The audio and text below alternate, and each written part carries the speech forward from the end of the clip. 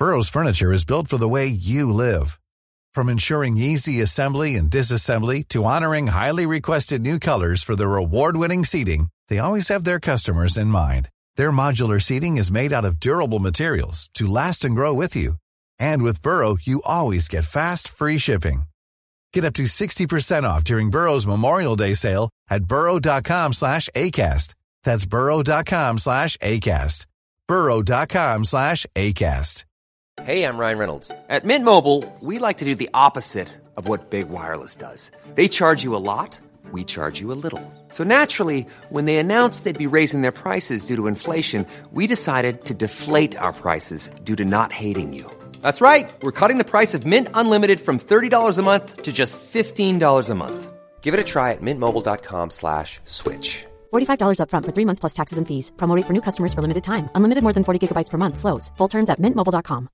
Hey, Dave. Yeah, Randy. Since we founded Bombas, we've always said our socks, underwear, and T-shirts are super soft. Any new ideas? Maybe sublimely soft. Or disgustingly cozy. Wait, what? I got it. Bombas. Absurdly comfortable essentials for yourself and for those facing homelessness. Because one purchased equals one donated. Wow, did we just write an ad?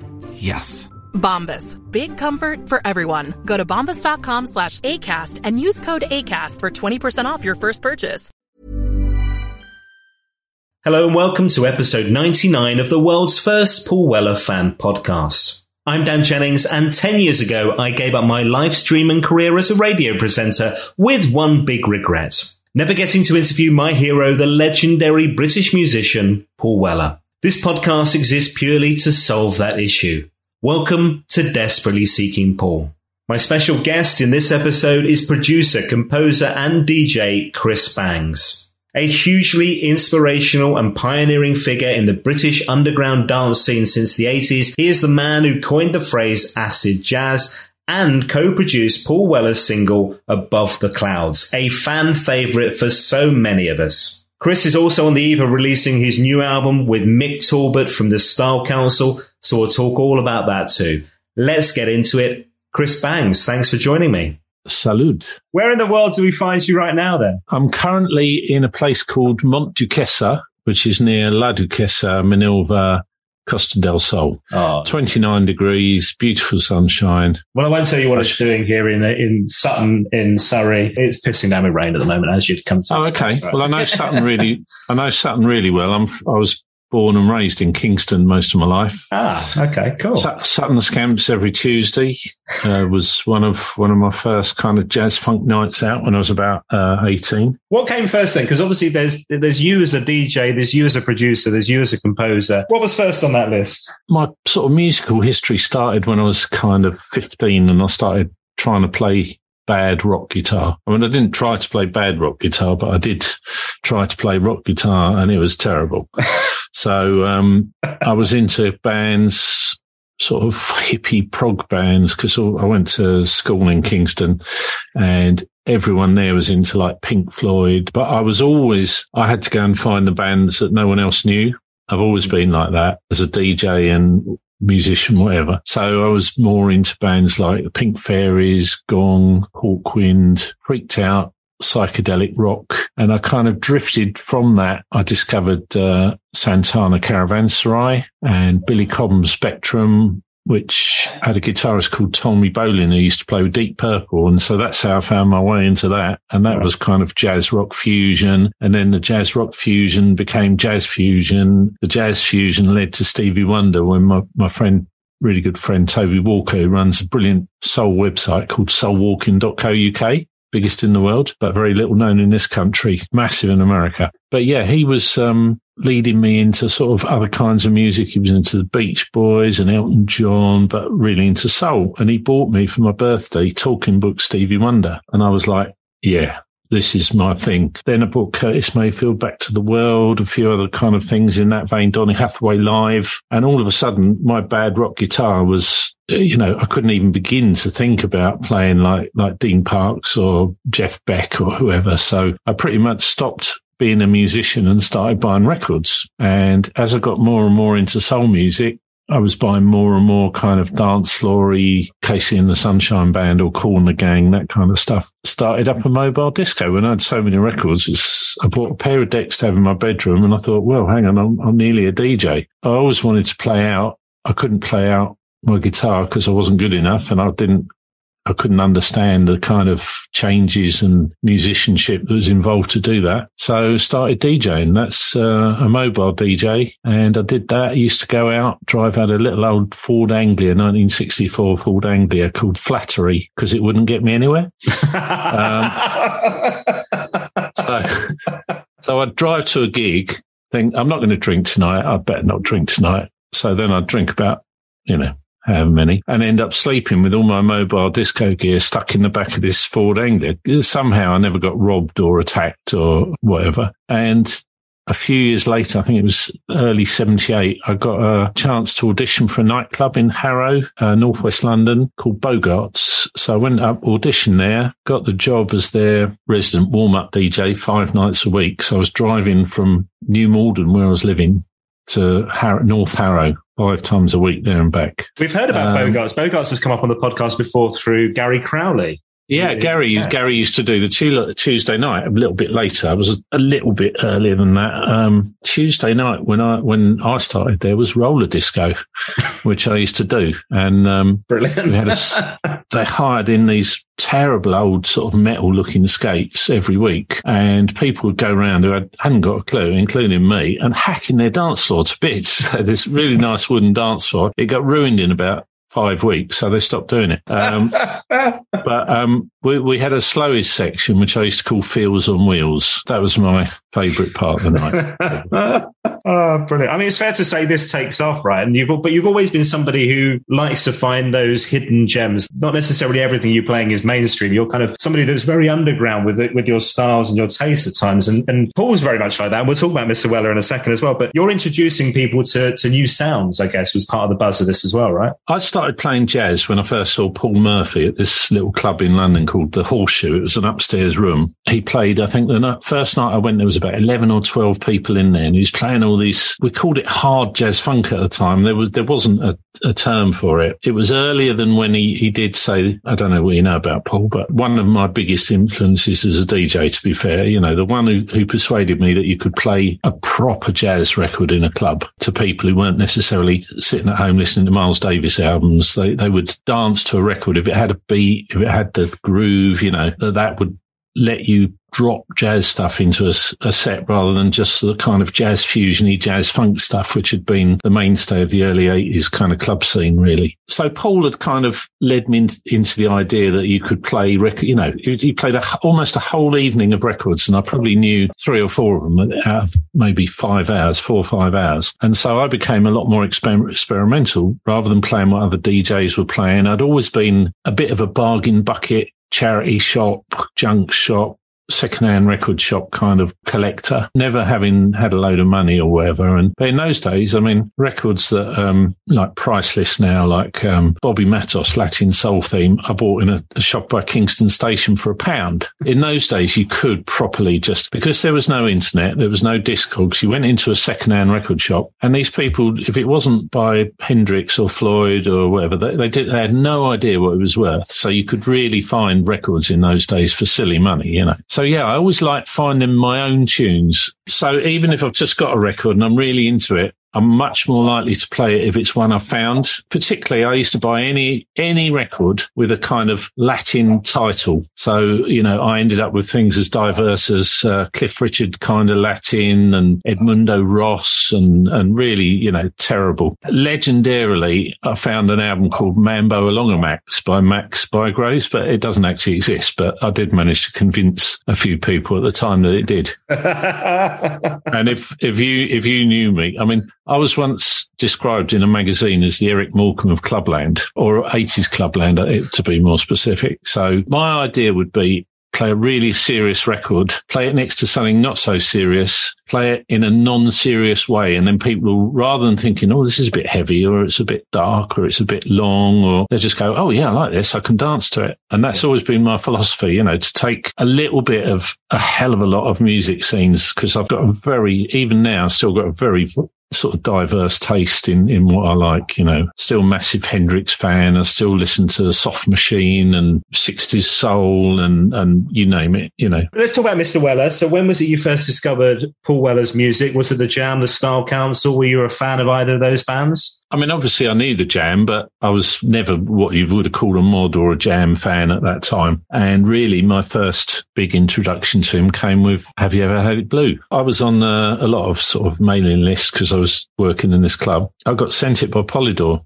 and what's this then? Stuck it on. I thought, yeah, I like this. I used to DJ a lot with Giles Peterson, who's well-known jazz DJ now, does lots of radio and plays all over the world. And we used to run our own gigs together. We both got it the same week. We used to ring up each other several times a week and go, yeah, what you got? What's new? What you heard? Because he's another inveterate digger. We both got sent that, said, we can play that, can't we? Yeah, let's play it. So we had a bit of a philosophy where we worked together. If I found a record in a charity shop or wherever, I'd immediately try and buy him another one, or at the very least, I'd tell him about it. He'd go and get a copy, and if we both had it, we'd go, what do you think of this? And we had what we call the A-list, which there weren't many records went onto the A-list. The A-list is a guaranteed dance floor smash. So we had a lot of records that would have been kind of, I don't know whether you want to call them northern or mod, it depends what part of the country, but a lot of those things had been played before. We had a huge back catalogue of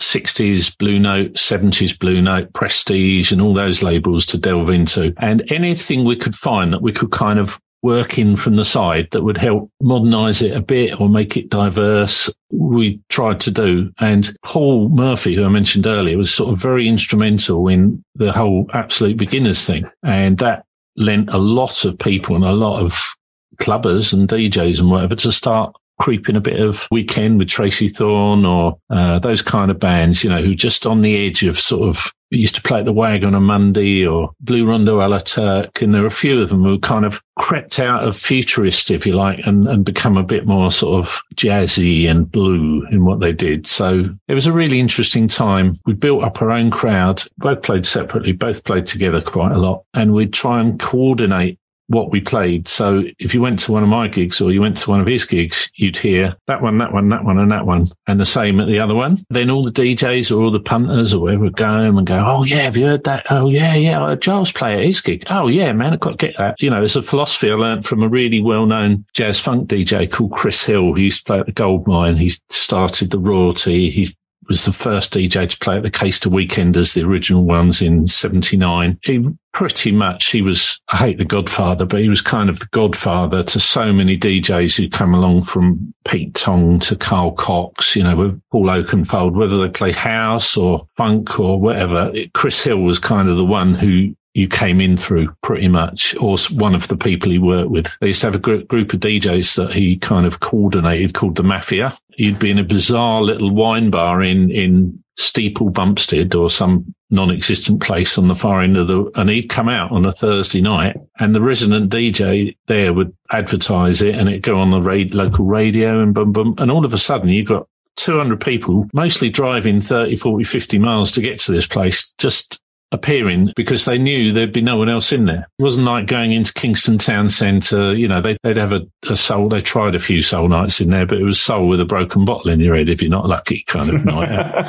which was the one thing I loved about that whole time. It was before the acid thing, but it was smiley faces everywhere. You know, you were smiling on Snakebite, if you like. Everyone was into the same music. They were all there for the same reason, to have a laugh, to dance, to hear some much more sort of eclectic music than you'd hear in your local gaff of whatever flavour it would be. You felt like a bit of a brotherhood, a little, he called it the family, Chris Hill, and it did work like that. You know, you got to know hundreds and hundreds and hundreds of people. This music sounds that you're playing as well sounds right up Paul Weller's street to my mind in terms of the end of the Style Council, the stuff he was digging throughout that band's period as well. Did he turn up to any of your DJ nights that you're aware of, Mr. Weller?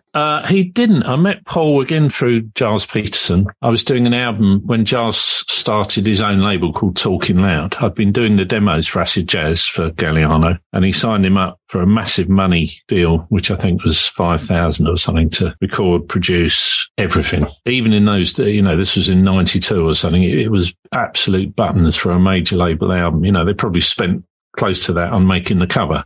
But we had to make this record, and so we were pulling in lots of favours. One of the favours, I don't know how he did it, but we managed to pull in Roy Ayers to come in on a couple of tracks to play for 300 quid or some pittance, really. And he came in, we had an amazing day. There were people fighting to come and kind of sit in the control room. And one of them who came along was Paul, who I hadn't met before. And he was like just sitting there quietly. And we were recording in this brilliant space called Joe's Garage in Clapham. And it's an old bike repair workshop. And upstairs it had a stone flag floor. And it was not much better than the Nissan hut, really. It was a kind of brick-lined metal hut with a corrugated, probably asbestos roof. Probably we're lucky to get out of there.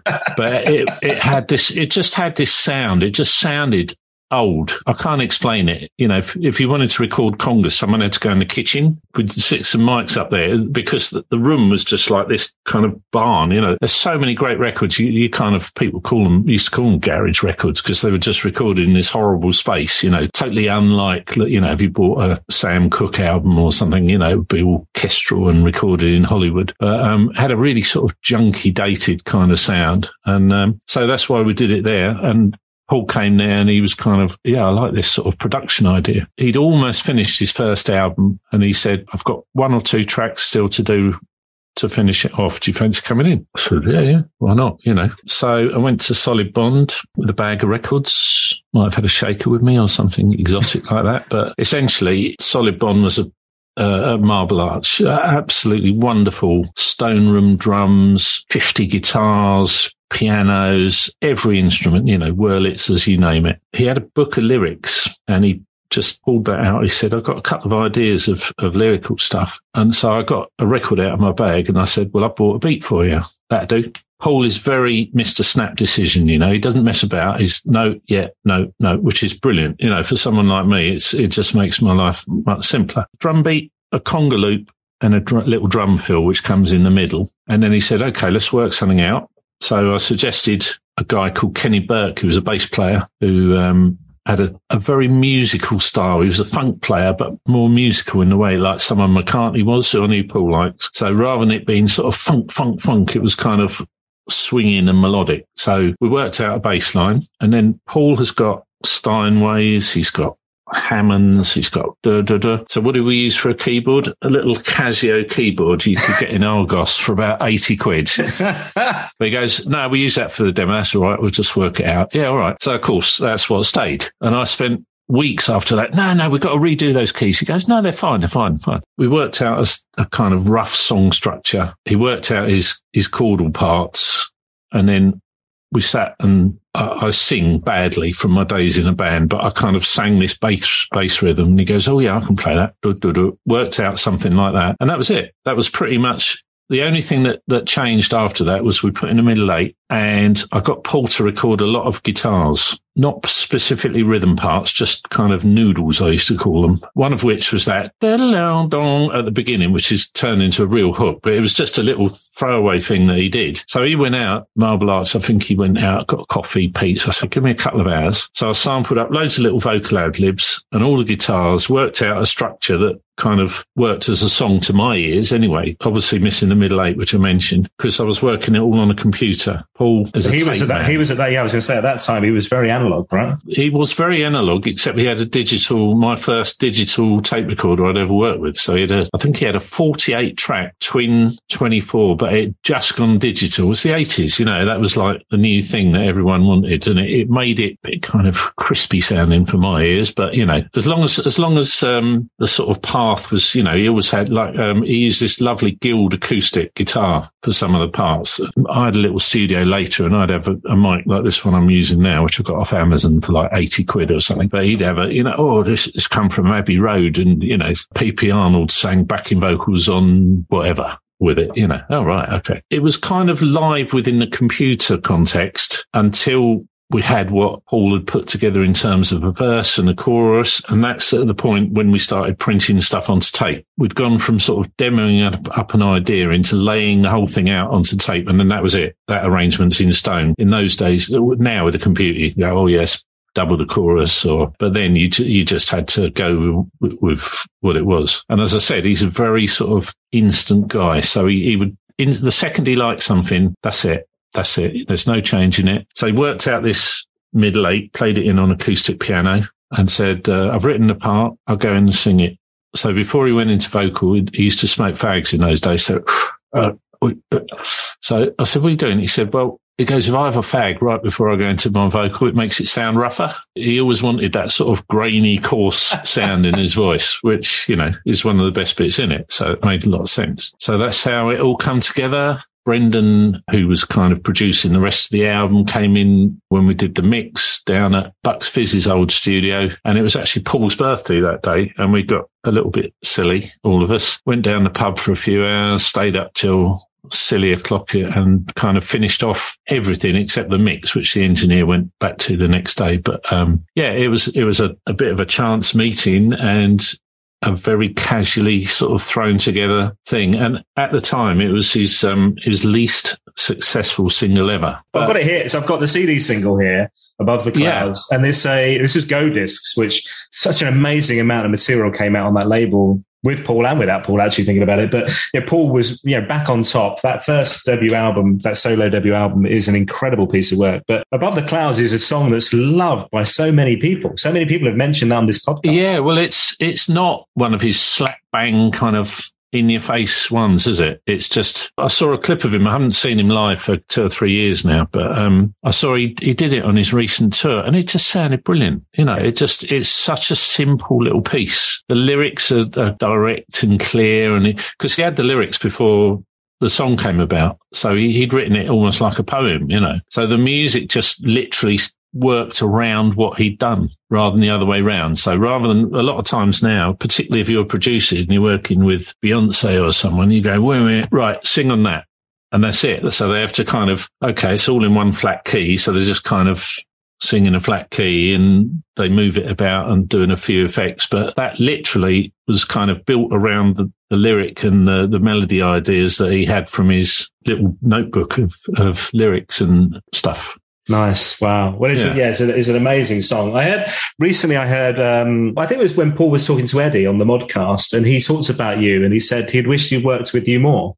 He said he couldn't quite work out why that was the only track you'd done together. Well, straight after I'd been working with him, the first thing I did was I had a band I was producing for Circa called Kiss of Life. Didn't do very well, but I got Paul to come in and play on one of the tracks as a kind of return the favour a little bit. He said, what do you want? I said, do you know Jeff Beck looking for another Pure Love with Stevie Wonder? And it's literally just noodles. Same word again. It's just, there's no rules. It's just whatever, man. Just, play what you like. He played on that. And from making that album and getting it signed and released, I got enough money for a publishing deal. So I thought, I'm going to buy a studio, make my own studio. So for 18 months or whatever it was straight after that, I just literally submerged myself into, when I say building, I mean, I was bricklaying and putting down soundproof flooring, which turned out to be a complete waste of time because I was in a boatyard called Tag's Boatyard near Thames Ditton, and I made it what to me was the best soundproofing I could do. What I didn't know was on the other side of my live room was about an 8-foot high metal winch, which they used to crank the boats out of the river. So we'd be doing a vocal session. All of a sudden it'd be and these huge, great noises. So when I say soundproofing, it was kind of ish. But yeah, that was my new toy. It's what I'd always wanted. Really was my own space because I had my, as I say, I used to go out with a sampler called an MPC, which the hip hop boys used to use, which had a load of pads, so sampling drum loops and beats and all that sort of stuff. I played keyboards with 2 fingers, and then another 2 fingers makes a chord. I had my chord book, I had my sort of Stevie Wonder albums. What's that called? Oh, a bit like that. So that would be how I'd work. It was very sort of piecemeal, and I'd go to someone's home, taking in, bags and bags of records and equipment. And I thought, this has got to stop. And I was getting loads of remix work and stuff on the back of I did another couple of projects in the Galliano album for Talking Loud, which did pretty well. And that was a good time for me as a producer, but I spent too much time traveling and not enough time making music. So when I got the chance, Yes. So that's what I did. It was 1.5 miles from my house, sandwich shop 200 yards down the road, a pub 100 yards down the road, the river 50 yards. What else do you want? Now, look, some of this music that you were creating at that time is with a very special friend of Paul's and of the podcast, Mr. Mick Talbot. I'm guessing your first connection with Mick was through that time, the acid jazz period, the Style Council. Was it around that time? Yeah. Well, it was doing the first Galliano album at the studio we mentioned, and we got a lot of really top-notch musicians in on favours, and Mick was one of them. And he come in and he played this road stuff, hired the roads in. It was like, whoa, what is this? As I said, I was just setting up my own studio, and I said, Mick, do you fancy doing a little bit for me on my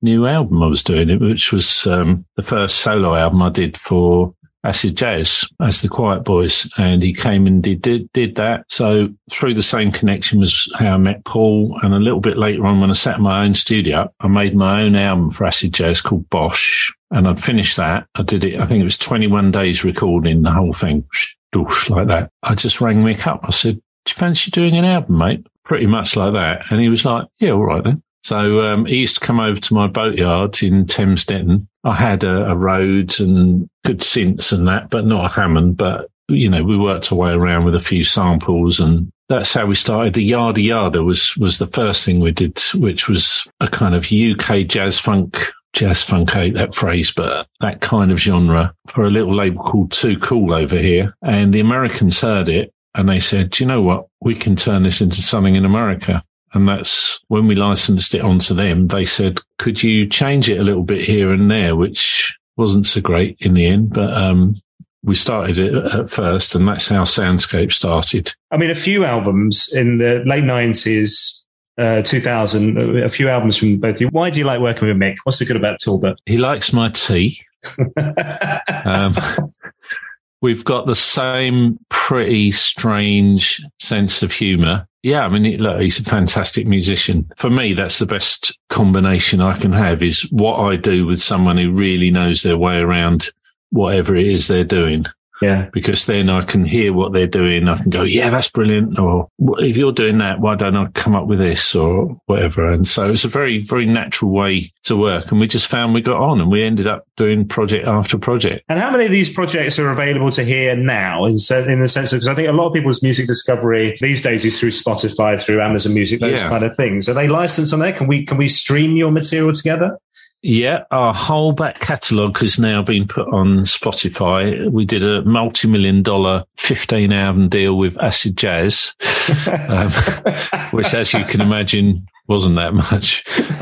But yeah, so if you can either buy them from Acid Jazz's Bandcamp page, or if you just want to listen, they're all on Spotify. So if you search for Yada Yada, that's Yada, or Soundscape UK, you'll find them all. Or even better, you can search for Chris Bangs and Mick Talbot, Something Else, the single, or the fantastic new album, which I haven't plugged yet. Mick Talbot. Mickey boy. Yeah, I'm not too bad. Hey, look, we had to get you both here together to talk about this lovely new album. I've had this little sneak preview here, this little 7-inch. Here we are. Ooh. Look at this. Little 7-inch, Wiggle Wiggle and Something Else. Tell me about this. So obviously you guys have worked together a lot over the years. What brought you back together again to create new music, Chris? Well, funny enough, it was a royalty check. We mentioned earlier that we'd done multitudinous different versions of our material for the Americans. It was so successful that the label we recorded for, Instinct, went bust. So we had to try and track down any royalties we'd made or any money we made, and it kind of never happened for about 10 or 12 years. And all of a sudden, as I was working with Dean at Acid Jazz, putting this deal together for all my back catalogue stuff, which included all the stuff I'd done with Mick, he said, we found the company who put it all out in New York. And I said, oh, great. They put me in touch with their royalties department, who are absolutely brilliant. And all of a sudden we got, I think it was nearly $11,500 come through out of nowhere. So we went to the pub. No, we didn't.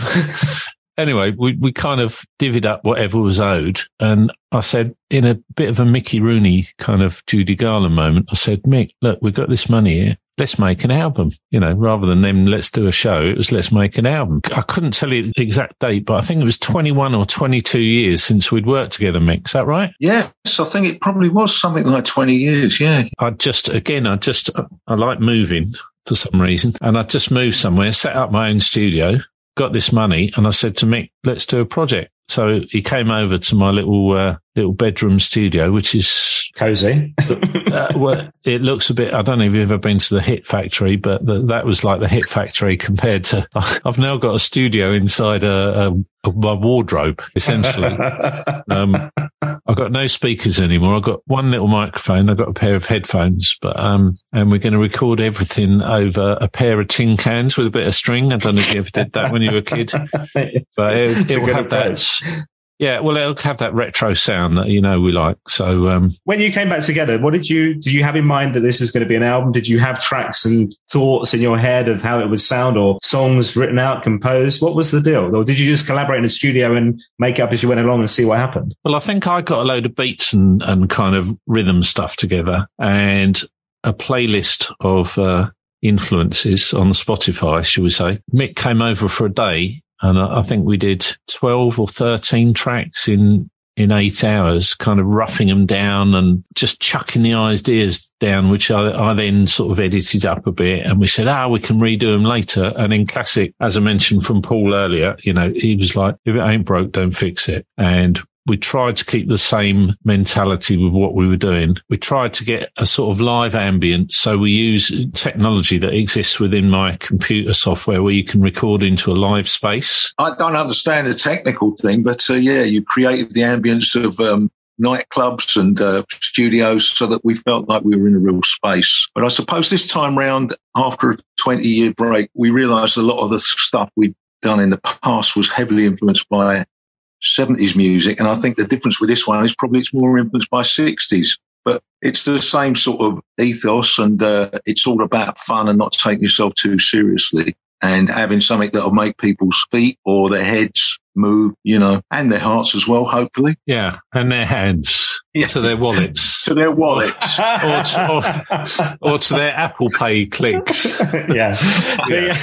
I mean, Mick, we've talked before about how the instrument of choice for you, it's not the world's most convenient, right, in terms of carrying these things around. And am I right in thinking on the album, so there's piano, there's Hammond, and there's Wurlitzer on there, is that right? Yeah, amongst other things, but there's a mixture of all sorts. I mean, some of it was, we did a second day at my mate Ernie McCone's, and most of my old treasured furniture type keyboards, which are large, are housed there, and he keeps them in good shape. So that's great. And they're not going rusty or dusty. So we did use some of the real deal. I did use a few little things like those ubiquitous Nord keyboards you see everywhere, the red ones that nearly everyone uses. And they're quite a handy thing, and you can just knock down your ideas with them. They're a bit like a kind of Swiss Army knife of keyboards for me, really. Yeah. So they've got all the organic ones in a sort of small, easy to carry package. So I did dabble with a bit of that. And also, I mean, some guest appearances as well. So there's other musicians involved in this, Chris, as well, this project this time around, right? There is.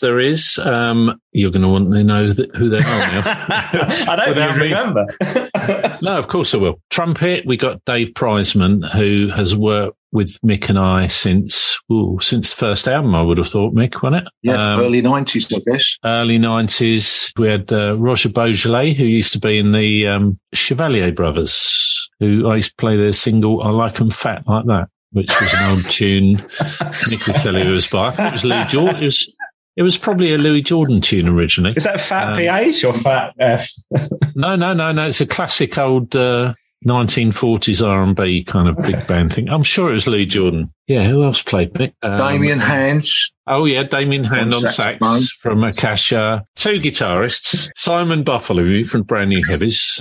Guitar-wise, Mick suggested someone he plays with all the time, Julian Burdock, who's just amazing, literally amazing guitarist. His main thing is blues, but he can do everything. He played the guitar on something else. We just said to him, look, do you know Grant Green? He was like, yeah.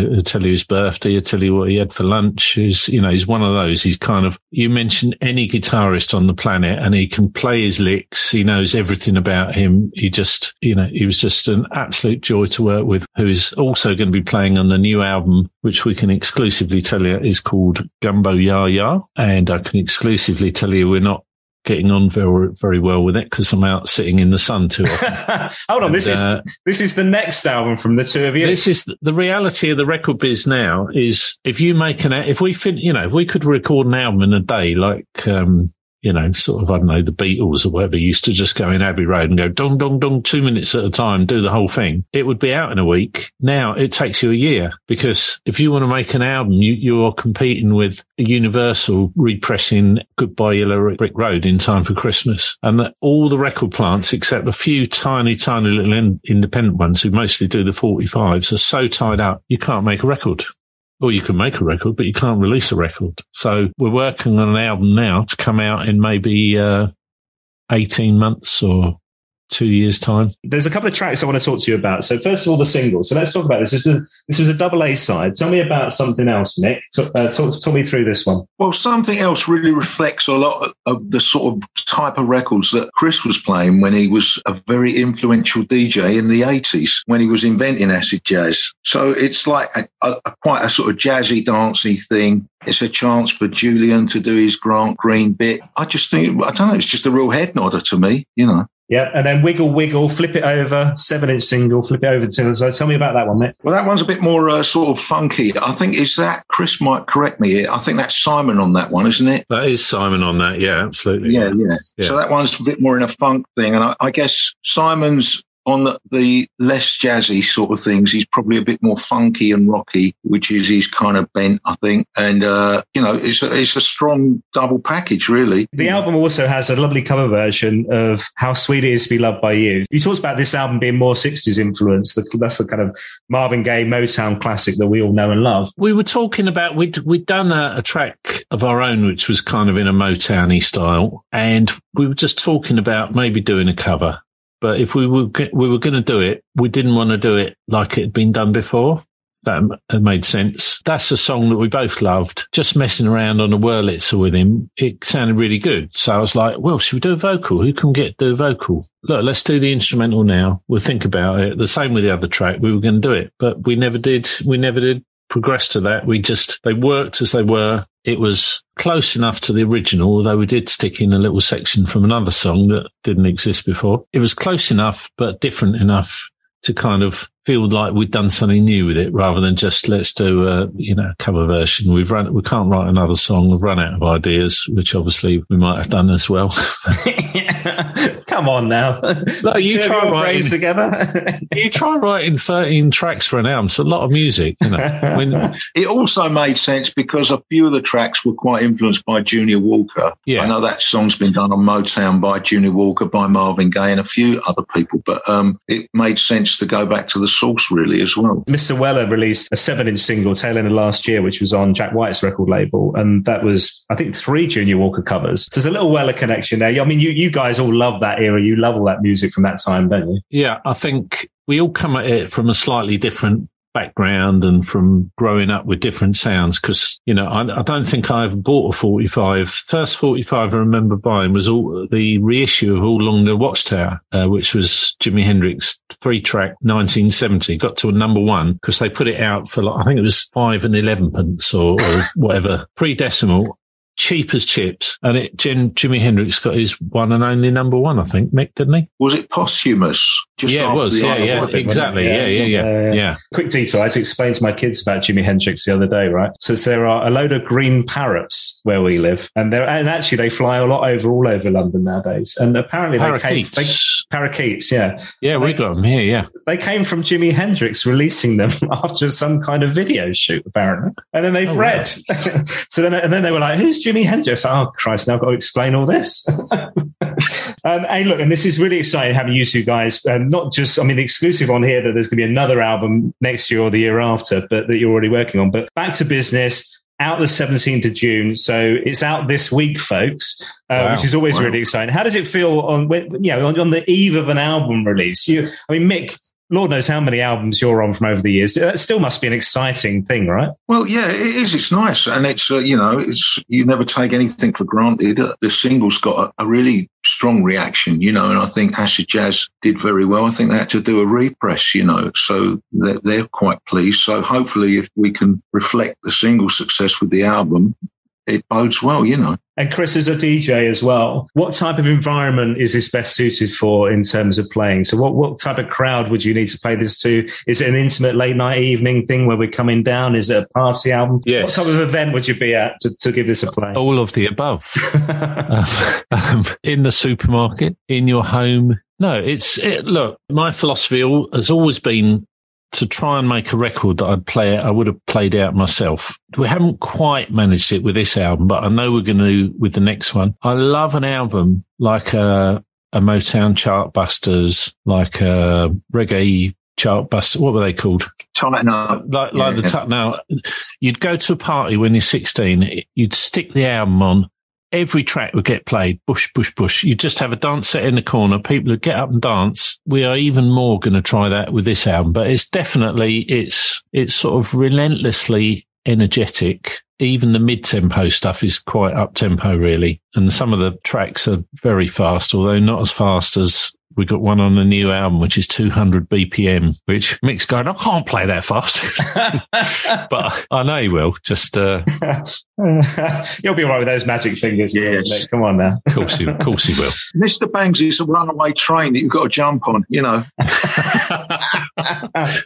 Now, look, there's a couple of things I want to talk to you about before we go. So, Mick, hang on there a second. So, Chris, 30 years now since Above the Clouds, since you worked with Mr. Weller. Have you had any connections with him since? Have you crossed paths at all? Well, funny enough, I spoke to him a few weeks ago because, for those of you who don't know, I've just become a resident of Spain. We came out a couple of years ago when COVID was just kicking off and we had houses, family, etc. at home. So we had a lot of things we had to sort out. And as soon as it looked like lockdown was coming back, I just said, look, we've got to go back and sort this out and we'll see how we feel. So we went back, sorted things out, came out again, and I was house hunting. This agent over here took me out, started talking, what are you into? Football, music, blah, blah. He goes, oh, yeah. He goes, one of my clients was Paul Weller. I said, oh, I did a track with him. What track? Above the Clouds. Oh, it's one of my favourites. Yeah. So, I hadn't spoken to Paul for at least a couple of years then, and I just sent him a text. I goes, I'm just buying a house off your ex-estate agent. And he goes, it's a small world. Yeah, he's a nice bloke. So that was just a quick, I love there was no, will you come produce my new album or will you come and sing on one of my Mick's new single? I missed that one actually, Mick. I should have tried that. You should try it. Should have tried it, but there you go. Next time. Hey, look, well, there's two final questions I always ask on this podcast as well, Chris. So first one, you're allowed one Paul Weller song for the rest of your life. It can be The Jam. As Mick's still there, it could be The Style Council. This is awkward. Or Paul Weller solo. What are you going to go with? Walls Come Tumbling. Oh, that is a bloody great tune. Actually, no, saying that, it's probably Mick's Blessings. I don't know if Paul was involved in that one much, was he?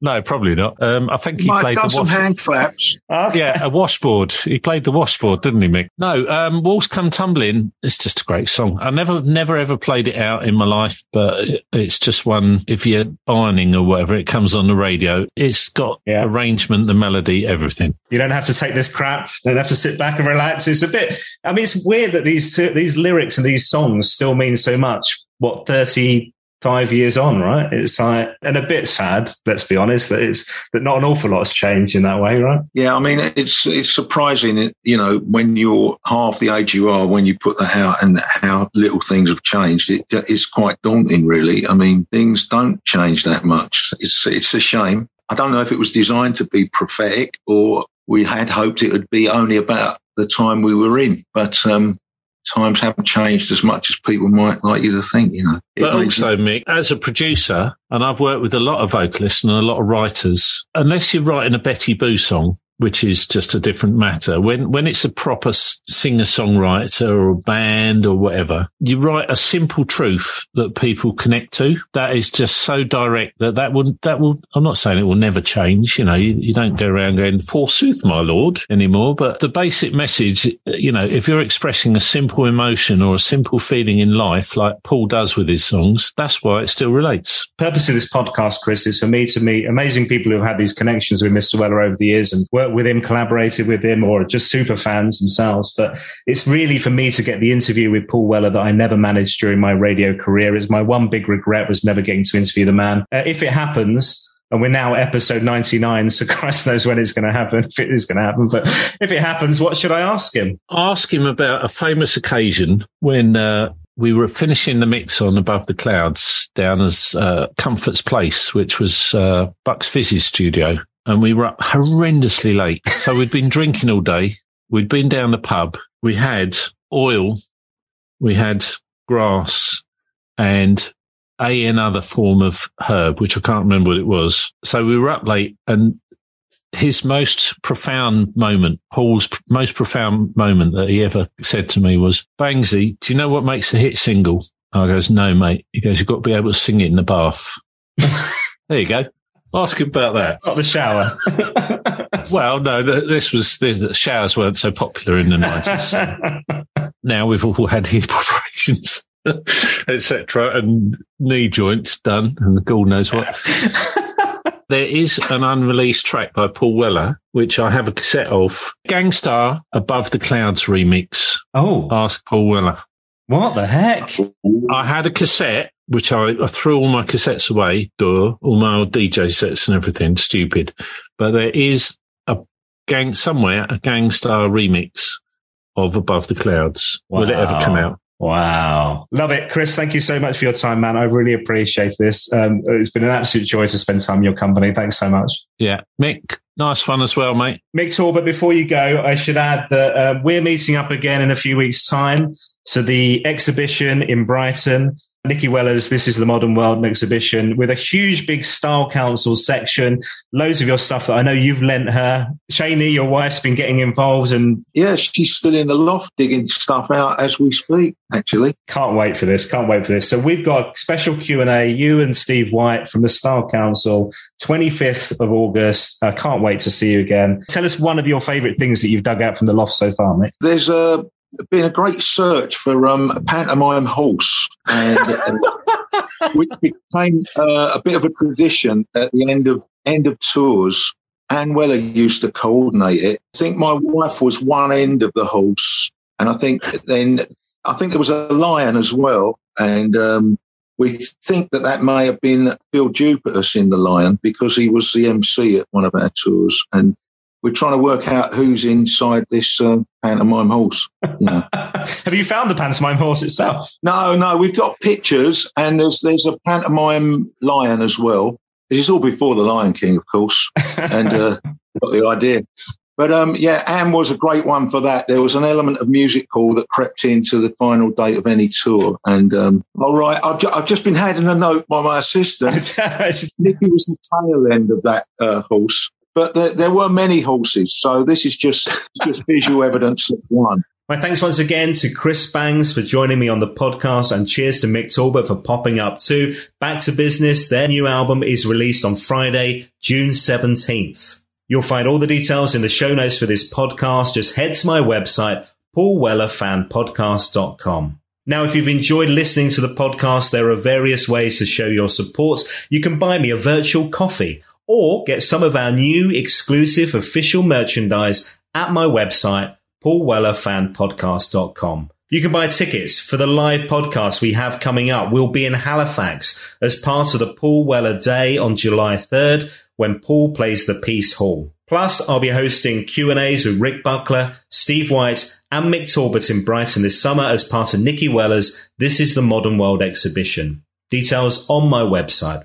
Number 3, you can share a link to the podcast on your social media channels. It all helps to spread the word. You'll find me on social media. Get in touch on Twitter @WellerFanPod, or on Instagram or Facebook, Paul Weller Fan Podcast. Next up on the podcast, episode 100 a very, very, very special episode. Make sure you follow, subscribe wherever you get your podcast. This one is a real treat. Episode 100, June 22nd, 2022, on the Paul Weller Fan Podcast. You're going to love it. Thanks for listening. I'll see you next time. Cool fact, a crocodile can't stick out its tongue. Also, you can get health insurance for a month or just under a year in some states. United Healthcare short-term insurance plans, underwritten by Golden Rule Insurance Company, offer flexible, budget-friendly coverage for you. Learn more at uh1.com. Imagine the softest sheets you've ever felt. Now imagine them getting even softer over time. That's what you'll feel with Boll & Branch's organic cotton sheets. In a recent customer survey, 96% replied that Boll & Branch sheets get softer with every wash. Start getting your best night's sleep in these sheets that get softer and softer for years to come. Try their sheets with a 30-night guarantee. Plus, get 15% off your first order at bollandbranch.com. Code BUTTERY. Exclusions apply. See site for details. Planning for your next trip? Elevate your travel style with Quince. Quince has all the jet-setting essentials you'll want for your next getaway, like European linen, premium luggage options, buttery soft Italian leather bags, and so much more. And is all priced at 50 to 80% less than similar brands. Plus, Quince only works with factories that use safe and ethical manufacturing practices. Pack your bags with high-quality essentials you'll be wearing for vacations to come with Quince. Go to quince.com/pack for free shipping and 365-day returns.